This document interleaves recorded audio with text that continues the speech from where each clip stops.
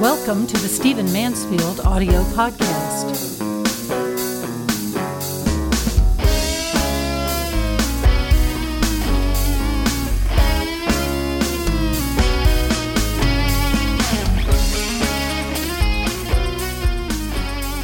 In this podcast, I want to talk to you about the Ashley Madison scandal, and more specifically about men and affairs.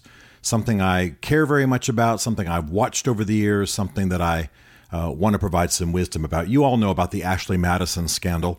Ashley Madison is a website that essentially is used to arrange affairs between married people on the assumption that two married people will keep confidence, and because they're, perceive the other person as able to damage them if they don't observe that the other person's, privacy. So the idea is you have two married people having an affair, they won't betray each other because it would do damage to their own lives. This is owned by a Canadian firm called Avid Life Media. And it has been a real disaster. What's happened is that some hackers have hacked the Ashley Madison site. They have acquired about 32 million of the 40 million members' information. So in other words, names, credit card information, intentions, the words they left to advertise themselves on the site. And what they did was they told the owners of the site, take it down or we'll make this information that we've hacked and acquired public. The owners of the site did not take it down, and so now these hackers have posted this information publicly. Well, it's been absolutely fascinating and horrible what has happened. Obviously, you have 7 years of records. The site started in about 2008, so you've got about 7 years of records. And about a month ago, this hacking happened. So now you've got at least 32 million people's records posted online, and it's like I say, it's just been a disaster. You have many state officials. You have many people in the military. In fact, 15,000 of the addresses on this site are either .gov or .mil email addresses. In Australia alone, you had almost 700 people who were either in the police or the government whose records were captured. And overall, as I say, about 32 million people. There have been a number of resignations from high positions in corporations and in government. There have been a number of U.S. state officials that have resigned. And of course, as you may have heard, there have already been 2 suicides of people who just couldn't face the damage that they had created. Obviously, the site is not just for men, it's also for women. And that's, of course, how people match up. But I want to comment just for a few moments about men and affairs, something that I think is a fascinating dynamic, a tragic dynamic, and something that can be well avoided. And, of course, many people don't really speak of it very much. One of the things that we know about men having affairs is that when men go in search of other women and have a long-term affair, we're not talking about one-night stands now, but just have affairs with women, longer-term relationships. When the postmortem is done on those affairs, when people are asking them questions, therapists, ministers, specialists, whoever, employers, even the court, when courts are asking about these things, we find out that a lot of the motivation for a man to have an affair is the adventure. Now, this goes to a theme that's pretty huge when it comes to dealing with men, and that is that most men are bored and do not have enough adventure, enough rowdiness, enough confrontation with nature, enough planned, controlled violence, whatever you want to call it. They don't have enough adventure in their lives. So, having an affair, speaking in code, doing secret things, making secret arrangements, sneaking around and not being found, the great spy adventure, of being able to meet a person out of town in private and keeping it from spouses, all of that kind of man from Uncle James Bond secret spy stuff is part of the appeal. In other words, men have affairs to some extent, partially, because they are bored and like the adventure of having affairs. Now, of course, they like the sex. They like the actual physical contact. That doesn't need to even be said. We know that. But a lot of the motivation turns out to be about having the adventure. Even men who have healthy sex lives at homes with their spouses will still have affairs. And when the debrief is done, when the disaster is coming down around their ears, what we find is that it's the adventure. They're bored. They want the adventure, sneaking around, making secret arrangements, all of the secret phone calls, all of that kind of adventure, and maybe with the whiff of romance is what appeals to them. The second thing that's important for us to know is that most men have affairs with women who are, by all accounts, lesser women than the women that men are already married to. Now, I don't mean to be insulting by saying lesser, but I think you understand what I mean. In other words, the woman is less physically attractive. The woman is often less accomplished. The woman is often even less a fit in most ways. But the reason that the man goes after this woman is the way the woman makes him feel. It's why 60-year-old men will sometimes have affairs with 21-year-old girls.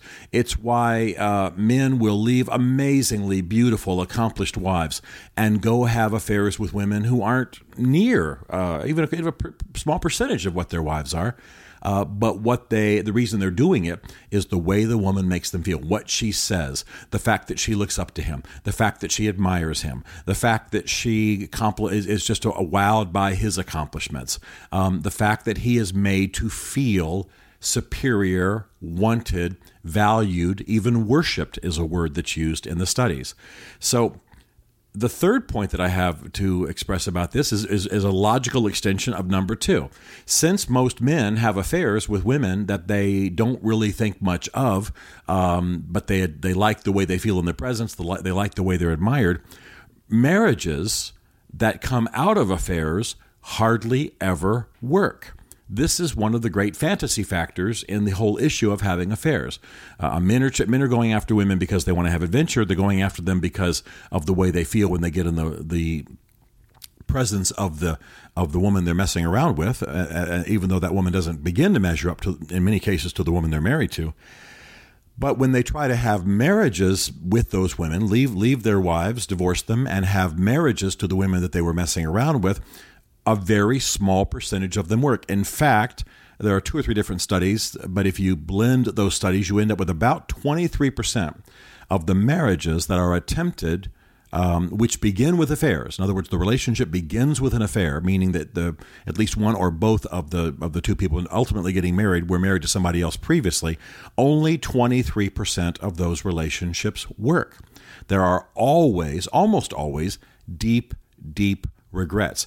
Even in some of those marriages that do last, there are still deep regrets about how the relationship came together, what they did to their prior spouses, what they did to their children. And this only makes sense, of course. I mean, after all, there's a deep fantasy factor in an affair. You only see a person when they're gussied up. You only see them when they're prepared to meet you at a hotel room. You only see them, I don't mean to be too graphic here, but, sex is the point initially, I guess. And so, there's sort of a fantasy factor involved. You see them when they're prepared. You see them when they're dressed up. You see them when they're kept from their normal lives and focusing entirely on you. It's an artificial, fantasy-ridden situation. And so it absolutely slants what you're thinking or expecting of that other individual. Money's being spent. You don't have the normal drudgery of daily life. You don't have duties. You're not asking questions about whether they're responsible. You're just meeting them in a hotel or meeting them wherever you're meeting them and having this illicit affair. Also, one of the factors that keeps these relationships from being successful is guilt. A tremendous amount of guilt racks both people. While they don't feel a lot of guilt while they're actually having the affair, if they attempt a marriage and it goes long term and now they have to live out the implications of what they've done to their previous spouses and what they've done to their children, and of course perhaps eventually they leave the heat of the affair and start trying to have a normal relationship and live in normal society with this person they've chosen, of course guilt racks them and becomes a problem.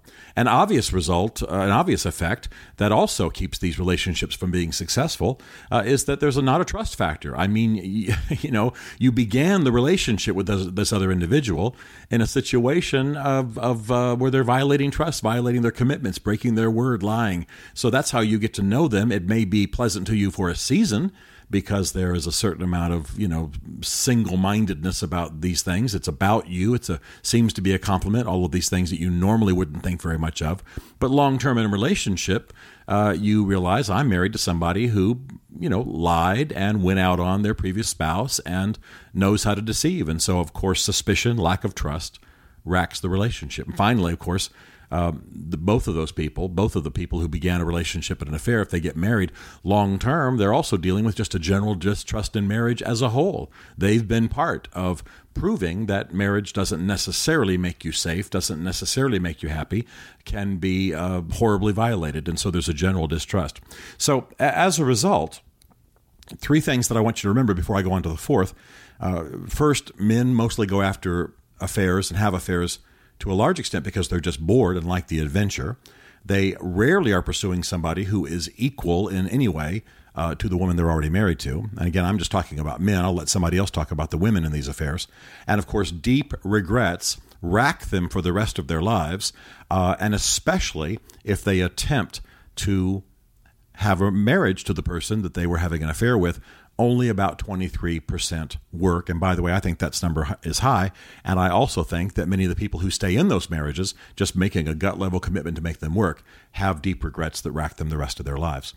But I think it's also interesting to note that surveys show, and my own work with men will confirm, I don't publish stats, of course, but I'm just giving you my own anecdotal background and experience, is that most men who have an affairs and blow up their marriages end up wishing for the woman they were originally married to. They have an affair, there's excitement, there's sex, there's romance, there's intrigue, there's secret spy stuff, of hiding the relationship and meeting on the secret and the sly and all of that. But whether they marry or not, long term, they almost always wish that they had stayed with the woman that they originally had been married to before they blew that relationship up. Surveys show that when men are honest, when they're asked the question the right way years later, and they're asked in private, that 75 to 80% of them will say they wish they had stayed with their original spouse. They were happier when there was happiness. And normally the affair happened just during a dip in the happiness factor in that first marriage. They know that had they stuck it out, probably things would have returned to some degree of happiness. Now, all of this says to me, as a guy who talks to men, as a guy who coaches men, as a guy who's trying to encourage men to be great men, all of this says to me that affairs are a trap. And that most men, if they've got a band of brothers around them, if they're living out a righteous code, if they're trying to be committed to God in what they do as a man, if they're tending their field, if they're, manning, so to speak, guarding the moral boundaries of their marriages, they will be happier avoiding affairs and working to make their marriage something happy and romantic and exciting and even adventurous in a way that an affair seems to be, but of course actually isn't. So great manhood is the answer. Men, women, you want to get men into a program, a ministry, an effort, a band of brothers who are pushing them towards great manhood. Affairs are a lie. And that's why this silly Ashley Madison site is such a stupid fantasy, such a vain fantasy, so empty. And now, because of course the hackers have busted in there and gotten all the account information, it's going to create real devastation. But the sadness is not just that this information's made public. The sadness is that so many millions were going after a relationship that by almost every measure leads to destruction, leads to unhappiness, leads to wounded, deformed kids, and never ultimately is any happier than if they had simply invested in their original marriage. It's a fantasy. It's a lie. Now people are literally killing themselves over it. Men, invest at home. Make your marriage what it can be, because it's better than any other option that's out there. Stephen Mansfield is a New York Times best-selling author, a popular speaker, and a frequent faith and culture commentator on CNN, Fox, and the Huffington Post.